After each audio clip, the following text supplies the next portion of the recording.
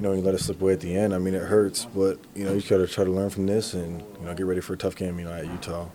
Is it like a shaking of the head? Just Kobe hit so many of those shots down the stretch. I mean, when a guy puts up 41 shots, I mean, he's gonna make some of them, and you can probably play the best defense possible, but he can hit tough shots, so you just got to live with that. You kind of like how the intensity was high, and the pressure was there. You guys seem to be able to play with that. Yeah, I mean, it was a fun game. I mean, just being out there. Obviously, you want to come out with the win, but I mean, just both teams going back and forth. It was a lot of fun being out there. You guys got a schedule that's going to get tough now.